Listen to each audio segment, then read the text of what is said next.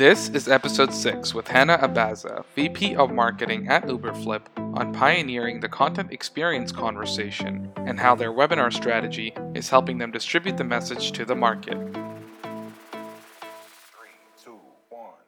Have you ever wondered about what other SaaS companies are doing to grow their business? What channels are they experimenting with? Where are they finding traction? Welcome to How to SaaS, the go-to podcast for growing your cloud software company. I'm your host and growth strategist, Shiv Narayanan. I'm also the CMO of Wild Apricot, the #1 membership software for small associations and nonprofits. Each week, we'll bring you interviews with founders, CEOs, and growth leaders who have successfully implemented a growth strategy to help you take your cloud software company to the next level. Are you ready? Let's begin. All right, Hannah, welcome to the show. Thanks, Shiv. Thanks for having me. All right, so just for the audience, if you can just give an introduction of who you are, what you do, and what Uberflip is all about. Yeah, absolutely. So my name is Hannah Abaza. I'm the VP Marketing at Uberflip. And Uberflip helps marketers, particularly ones in sort of the B2B space, create, manage, optimize content experiences. So you might be wondering, what exactly does that mean?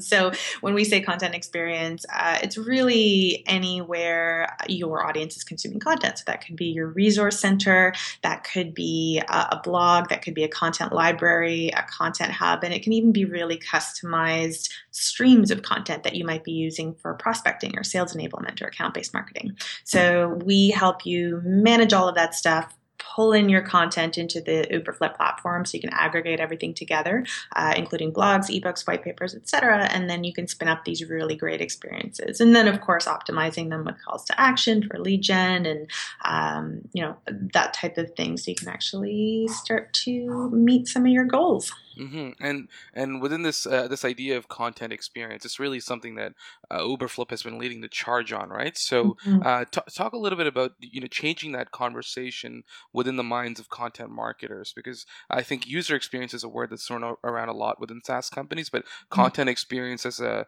responsibility of the content marketer. How is Uberflip changing that conversation? That's a really great question, and that's something that we put a lot of thought into over the last year.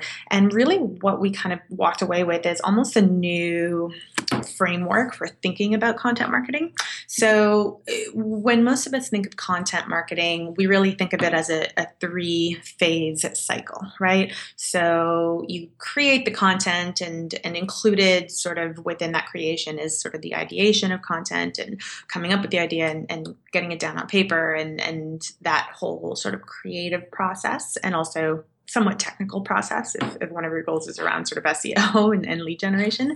And then once you created the content, we think about distribution. How do we get it in front of the people that we want? Ideally, we're thinking of distribution also while we're creating the content.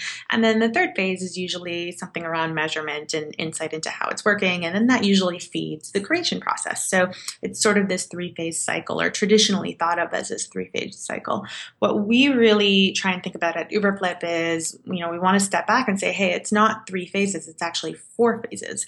And what happens is people that don't understand this can often not optimize their content for their goals, which when you're in B2B marketing is usually around lead generation or, exposure, awareness, engagement. So we think of it as, yes, you start off by creating really great content. That's incredibly important. But the next phase isn't distribution. The next phase is really, how do you optimize that experience in order to meet your goals, whatever they may be? So if it's lead gen, how do you make sure you have a really good experience for lead generation or for engagement or for shares, if that's what you're optimizing for? Then you sort of follow the same process with distribution, measurement and insights, and then back to creation. But that sort of 4th pillar or 4th phase of optimizing the experience often gets missed. And because of that, people have no idea whether content is helping them hit their goals. They can't optimize for their goals effectively, and they just don't have the technology infrastructure to do that. And I think what it really comes down to is what we like to call our dirty little secret, which is really that great content isn't enough. anymore. You need a really compelling content experience in order to meet your targets, in order to meet your goals, in order to drive business value. And an analogy we really like to use here at Uberflip, if you talk to anybody here, I think we're all using it now, came from a webinar that I did, a while back, is really, around drinking of all things. So I, as much as anybody else, love a nice cold drink. Let's say a pina colada, but do I want to be drinking that pina colada in a dingy basement that's kind of damp and cold and wet, or do I want to be drinking that pina colada on a beach in Hawaii? The answer is obvious. I want to be drinking it on the beach because it's the experience that sets it apart. Could be the exact same pina colada, might taste exactly the same, but the experience makes a huge difference. It's the same with your content. You could have the exact same blog post, the exact same words, but the experience can make a massive difference in how people interact with it and in how you meet your goals. Does that make sense? It makes a lot of sense. And so I've actually heard you use that analogy on one of your webinars in the past. So what we're really talking about is there's an education gap between where you see the content marketing experience being and what your potential users and prospects think of the responsibility of a content marketer. So where I heard you use that analogy is on one of your webinars. Is that one of the platforms that's really helping you get that message across to bridge that education gap? Oh, yeah, absolutely. And I mean, an education gap is an interesting way to phrase it. And I mean, what's the main purpose of content for a lot of us? Well, it's around education, right? So we create a lot of content. Content marketing is probably the foundation of our broader marketing strategy. And we like to experiment with different forms of content too. So for us, I mean, if you go to hub.uberflip.com, you can see exactly what we do for content, but you can also see that it's a really rich experience with a lot of different forms. Blog posts, yes. Ebooks, white papers, yes. We do that kind of stuff for lead gen as well. But webinars has also been one of our probably most successful content channels and really converts well for us all the way through to kind of that customer level. So we're not just talking top of the funnel metrics here. We're talking, hey, when we bring people in from webinars, and obviously it depends on the type of webinar and the topic, and we're really specific about that, and that's part of the reason why it works. But when we bring people in through webinars, they're actually really likely to convert to a customer. And it's one of those things that we've got the process down. We've figured out sort of a formula that's kind of been working for us. So it doesn't take as much of an investment to do something like that as maybe it has in the past when you're first starting off. So it's definitely something that works really well for us from an education standpoint. Mm-hmm. And so talk a little bit more about this formula for a webinar. What about it has proved to work for you, and what is that process that you're repeating? Cool. So I think the biggest thing that people don't do when they start doing webinars is they don't really think through what the purpose of the webinar is and setting expectations based on the purpose of the webinar, right? And that's why a lot of marketers that I talk to say things like, oh, we tried it, it didn't really work. Well, why is that? What was the topic that you used? What were your distribution channels? How did you get the webinar in front of people? What was the content like? Because at the end of the day, if the content is terrible, it doesn't matter what distribution channels you use, right?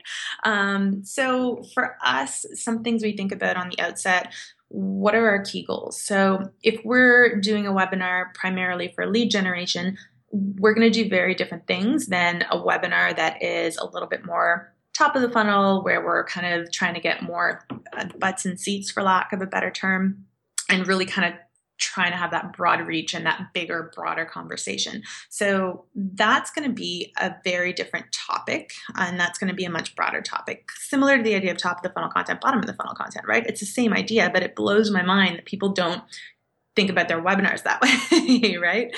And then, when we're looking at webinars specifically for lead gen, which I think a lot of people are interested in, it's really all about the right topic and secondarily the right speakers involved. But the topic is really what's going to get people through the door in the first place. And I'd rather have a very compelling topic with not that many registrants and be able to go deep and be able to actually show a lot of value, because those are the people that are actually going to be more likely to convert to a customer. So the topics that we pick are generally very related to what we do and very, for lack of a better term, bottom of the funnel. but more so they speak exactly to the customers and the personas that we want to bring in, right? And yeah, I can speak from our experience, and we do a lot of webinars ourselves, and we focus closer on the top of the funnel. But then when you look at the metrics, there are fewer people that are trickling down because the topics are almost too general to qualify the registrant for Hmm. what your software is about. Totally. And there's a time and a place for that type of content. But, again, it just goes back to your goals, right? So, what is it that you're trying to optimize for? And if it's lead gen, then getting as many registrants as possible with a really, really broad topic and doing sort of a really, really broad overview without any actionable steps in the webinar is generally not going to work for us in our experience here. We need really specific topics with real value, actionable takeaways, give people kind of what they need and what they're expecting when they log into that webinar. And so, how are you promoting these webinars once you decide to hold them? Is it purely to your lists, or are there other avenues that tend to work a lot for you? It does depend a little bit on what we're doing and again, what the goal is for that webinar. So there's two sort of types of webinars that we do. We do have webinars where we'll do kind of on our own, where it's just sort of Uberflip hosting it. We do less of that now. We've recently really ramped up our partner program for webinars. And that's the other thing that's actually worked really well for us is really finding some good partners that have customers and audiences that really overlap, right? So we want people that are also targeting, B2B marketers. We want people that are also targeting content and demand gen folks. We want people that are kind of in line with the sort of philosophy of what we're doing from a marketing and even sales perspective here at Uberflip. So partnering gives us the ability to expand our reach for sure, right? Because it's not just our database, it's our database plus our partners' database. Now, that said, who you pick as a partner is just as important as the topic that you pick, right?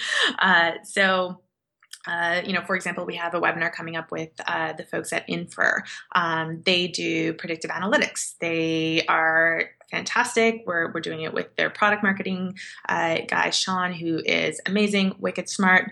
And I know that something like predictive analytics is of interest to the people that we're talking to. Uberflip doesn't do that, but it's definitely a complementary type of product. So I know if I bring Sean into a webinar, he's going to bring people that are sort of consistent with the type of people that we want to talk to. Now, if you are doing partner webinars, what I would definitely suggest is be really explicit around the expectations for each partner. So, for example, the promotional expectations, each partner is expected to send at least one email or, however you want to structure it. But I think it's really important to make sure that if you are going to be doing this together and you're going to be sort of sharing the leads that come from it, it's really important that you're explicit in terms of how much promotion happens for that webinar. Does that make sense? It makes a lot of sense. And so, what are some of your results? I noticed on your website, I mean, you have standard partnerships with companies like HubSpot, Marketo, Eloqua. So, what are some results that have come about from partnering with people? Yeah, there's a great post, and I'm blanking right now on the numbers. I'll have to find it, but analyzing one of the webinar series that we did. So every year or so, we do a marketing automation hacks webinar series, and that's where we partner up with a lot of our integration partners. So we kind of have two types of partners. We've got sort of product integration partners, and then we've got just co-marketing partners where we do more collaboration type things when it comes to content. So our marketing automation hacks webinar series is one of our best performing sort of channels and one of our best performing, I guess, initiatives where we basically partnered with Marketo, HubSpot, Eloqua, Pardot, Acton, even Mailchimp, who's kind of trying to shift into the marketing automation space. And we essentially put this series on over the course of a week, and we did a webinar with each of them over the course of that week. And they partnered with us. Everybody sort of drove traffic to their webinars, and it was really incredibly successful. And we were able to drive real pipeline from that, which is really the goal of this type of thing, right? Now, when you step back and you analyze that, take a look at sort of the main pillars here. So number one, we said topic was important. Marketing automation hacks, really related to what we do at Uberflip, because Uberflip integrates with your marketing automation tool, and content fuels marketing automation in general. So it's hard to have a conversation about one without the other if you're in the B2B space. So from a topic perspective, really, really related. From a partner perspective, we can't get any more targeted than Marketo and Eloqua and Acton and Pardot and those guys, right? Because we integrate with them. So from a partner perspective, we're talking to the same kinds of people, the same kinds of marketers. And then from a distribution perspective, we really had an explicit, and I don't want to call it an agreement because that makes it sound super formal, and it wasn't super formal, but it was sort of written out in a Google Doc. Here's what's expected from everybody. So we had that explicit agreement for distribution. So everybody was sharing it amongst their database. And then, of course, we'll do other stuff for distribution depending on, again, what our goal is. So we'll do some social. We might do some social PPC on that. We might do sponsored email through one of the publishers that we work with. We don't do that every time, obviously, but if it's something that's really big and we want to make a splash, we'll put a little bit of paid effort behind it. And you mentioned something that was interesting there, which is these companies that you're holding these partner webinars with, they are also your main integrations, right? So it's not just a synergy, let's say top of the funnel or bottom of the funnel. It goes all the way down to the product. Oh, absolutely. And what you really want to do, especially if your goal is lead gen, if your goal is just awareness and more that kind of top of the funnel side of things, that's different. But if your goal really is lead gen, finding something that's super connected to your product is really important. And the great part about doing it with those types of partners is, at the end of the webinar, we always do a product demo of Uberflip. We do it at the very, very end. So, if you don't want to see it, that's fine. If you do want to see it, stick around. And I'd rather have that drop off and just have the really, really interested people stick around for the demo. And it's usually a good amount of people that stick around for the demo. And the beauty of doing it with one of our integration partners is you can show off the integration. So, for example, in that Marketing Automation Hacks webinar series, we had Marketo is one of our partners. They gave a great presentation. We got to the end. We did some Q&A. The presenter was awesome. And then at the end, I did a demo of Uberflip, a quick sort of 5-minute demo, and I showed how the Marketo integration worked with Uberflip. Now, think about the topic of that webinar. It was a Marketing Automation Hacks series specifically focused on Marketo. That particular webinar was focused on Marketo, and I just basically demoed the product and the Marketo integration to a whole bunch of Marketo users. Can't get more targeted than that, right? So, and it's kind of that mass sort of appeal where it's not a one-to-one demo. It's a, hey, I've got a whole bunch of people here that I'm showing the product off to. And if they stuck around for the full hour and they're still here and they're still listening, awesome, great time to hit them up for maybe a demo request or to ask for more information. So then that's something that you can actually do right in GoToWebinar, where you can put up a form right after you do that demo and get people to fill it out on the spot. So that can generate a couple of demo requests as well. So there's a lot of little things you can do to kind of get the most possible out of a specific webinar. And so let's say there are 5, 10, 20, 50 people that have stayed for this post-webinar demo. What does your sales process look like? Do you call them right away after that webinar is over, within 24 hours? What does it look like? Yeah, so it really depends on how engaged they are. What we do is we'll take that registration list and we will segment that list out in a couple of different ways. So the ones that are really, really engaged, that have essentially, actually showed up to the live event and really showed that they were interested in the product. And there's a few different ways we can tell that. So you can tell if somebody attended versus watched the recording, et cetera, et cetera. So we'll actually segment those out and we'll kick those over to our BDRs. And the ones that do fill out a demo request immediately, sort of after the product demo, when they're still on the webinar, those sort of get fast tracked to the BDRs. So those kind of get there initially. Now, obviously, there's different levels of kind of segmentation that happens. So we might have, 50, 100, depending on how big the webinar is, 200 people maybe that we can sort of kick over to the BDRs. And then we might have a few hundred that we're going to put in a marketing nurture. So it really depends because the list for each webinar is a little bit different. But there's essentially the same sort of follow-up process that you would want to have happen when somebody requests a demo, right? So if they're really pumped about Uberflip right away, we need to pull those people out and kind of get them into the mode where they're having a conversation. And within your ACV model, I mean, you guys are pretty high end, so you guys don't need that many leads coming in per webinar. But I'm assuming if you get even 10 really high quality ones, that's a good amount, right? Oh, 100%, 100%. And that's, it's funny because we've been slowly but surely kind of shifting up market.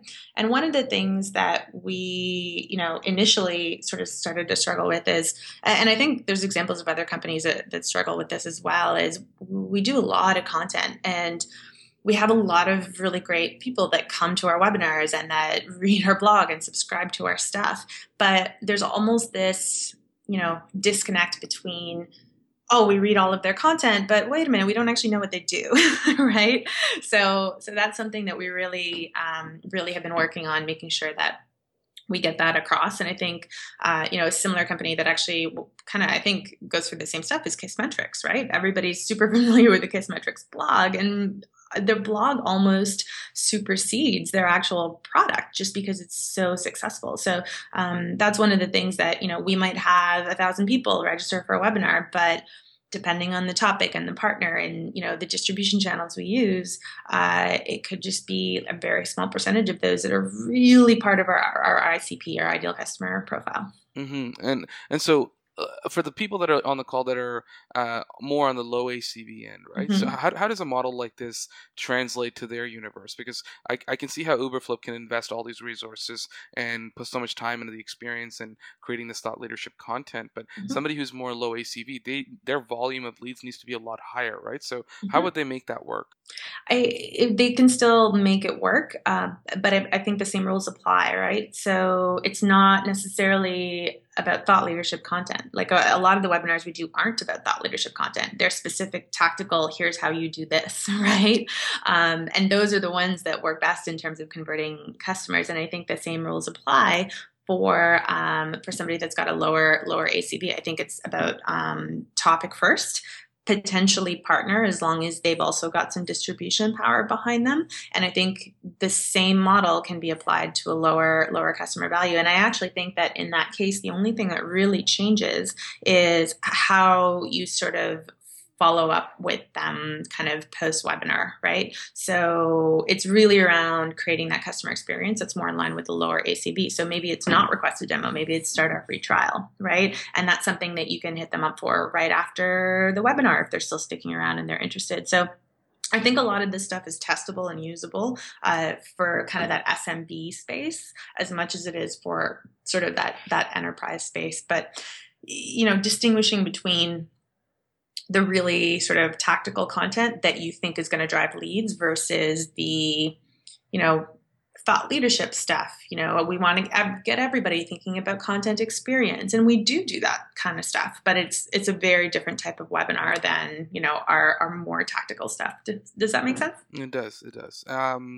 Okay, so let's say somebody wants to land a partner the way you guys have. What type of process should they follow to find somebody who could present on a topic that would relate to their prospects or could bring in the kinds of leads that you guys are bringing in?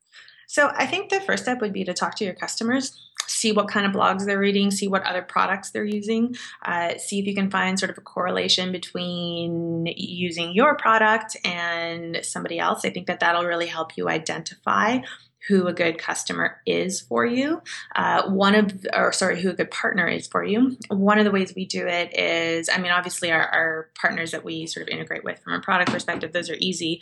But one of the ways we do identify other partners is really around what is the software, right? So is it complementary to what we do at Uberflip? Do we see a good chunk of our customers also using this particular product? So that's a big part of it as well in terms of identifying the right types of partners. And the other thing to keep in mind too is, partnerships can take varying degrees of effort and work to manage.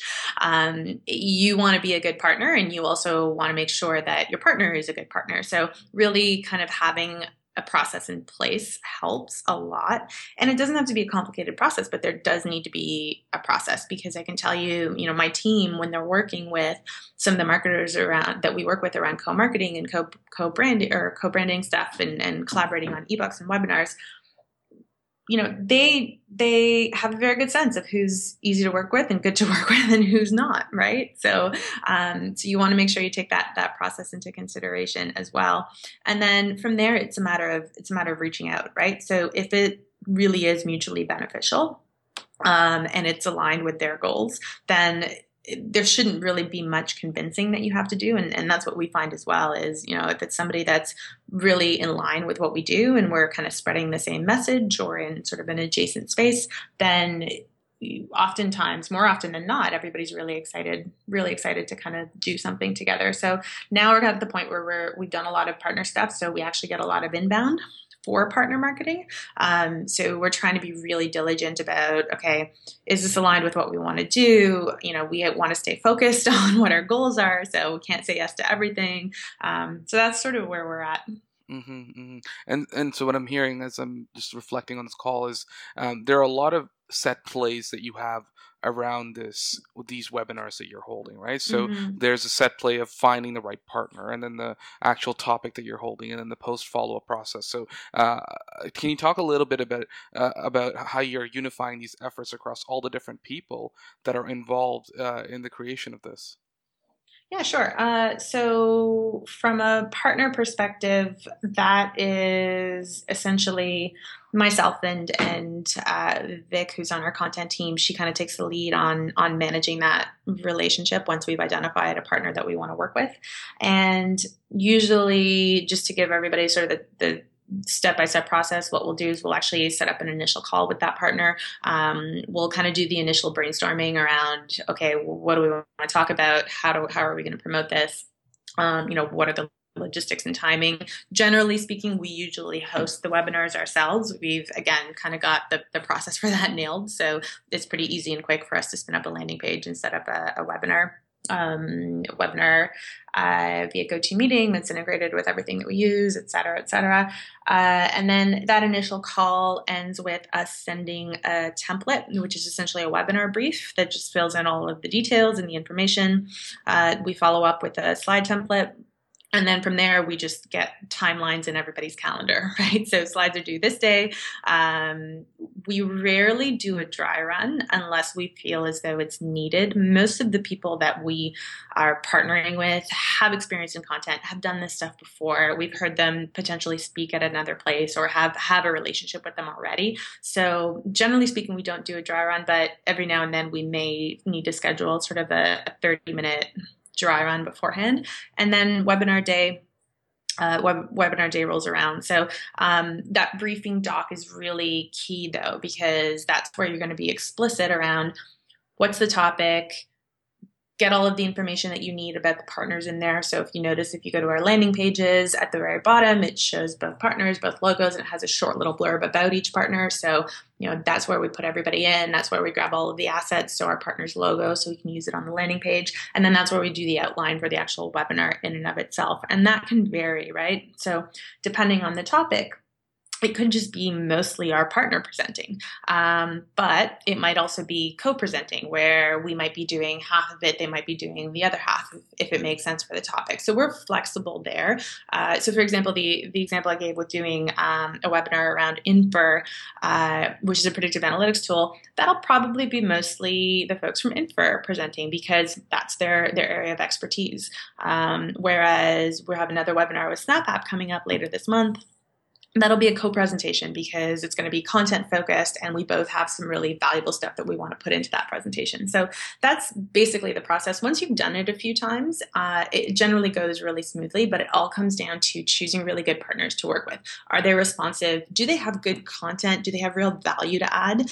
And are they talking to the same kind of people? Mm-hmm.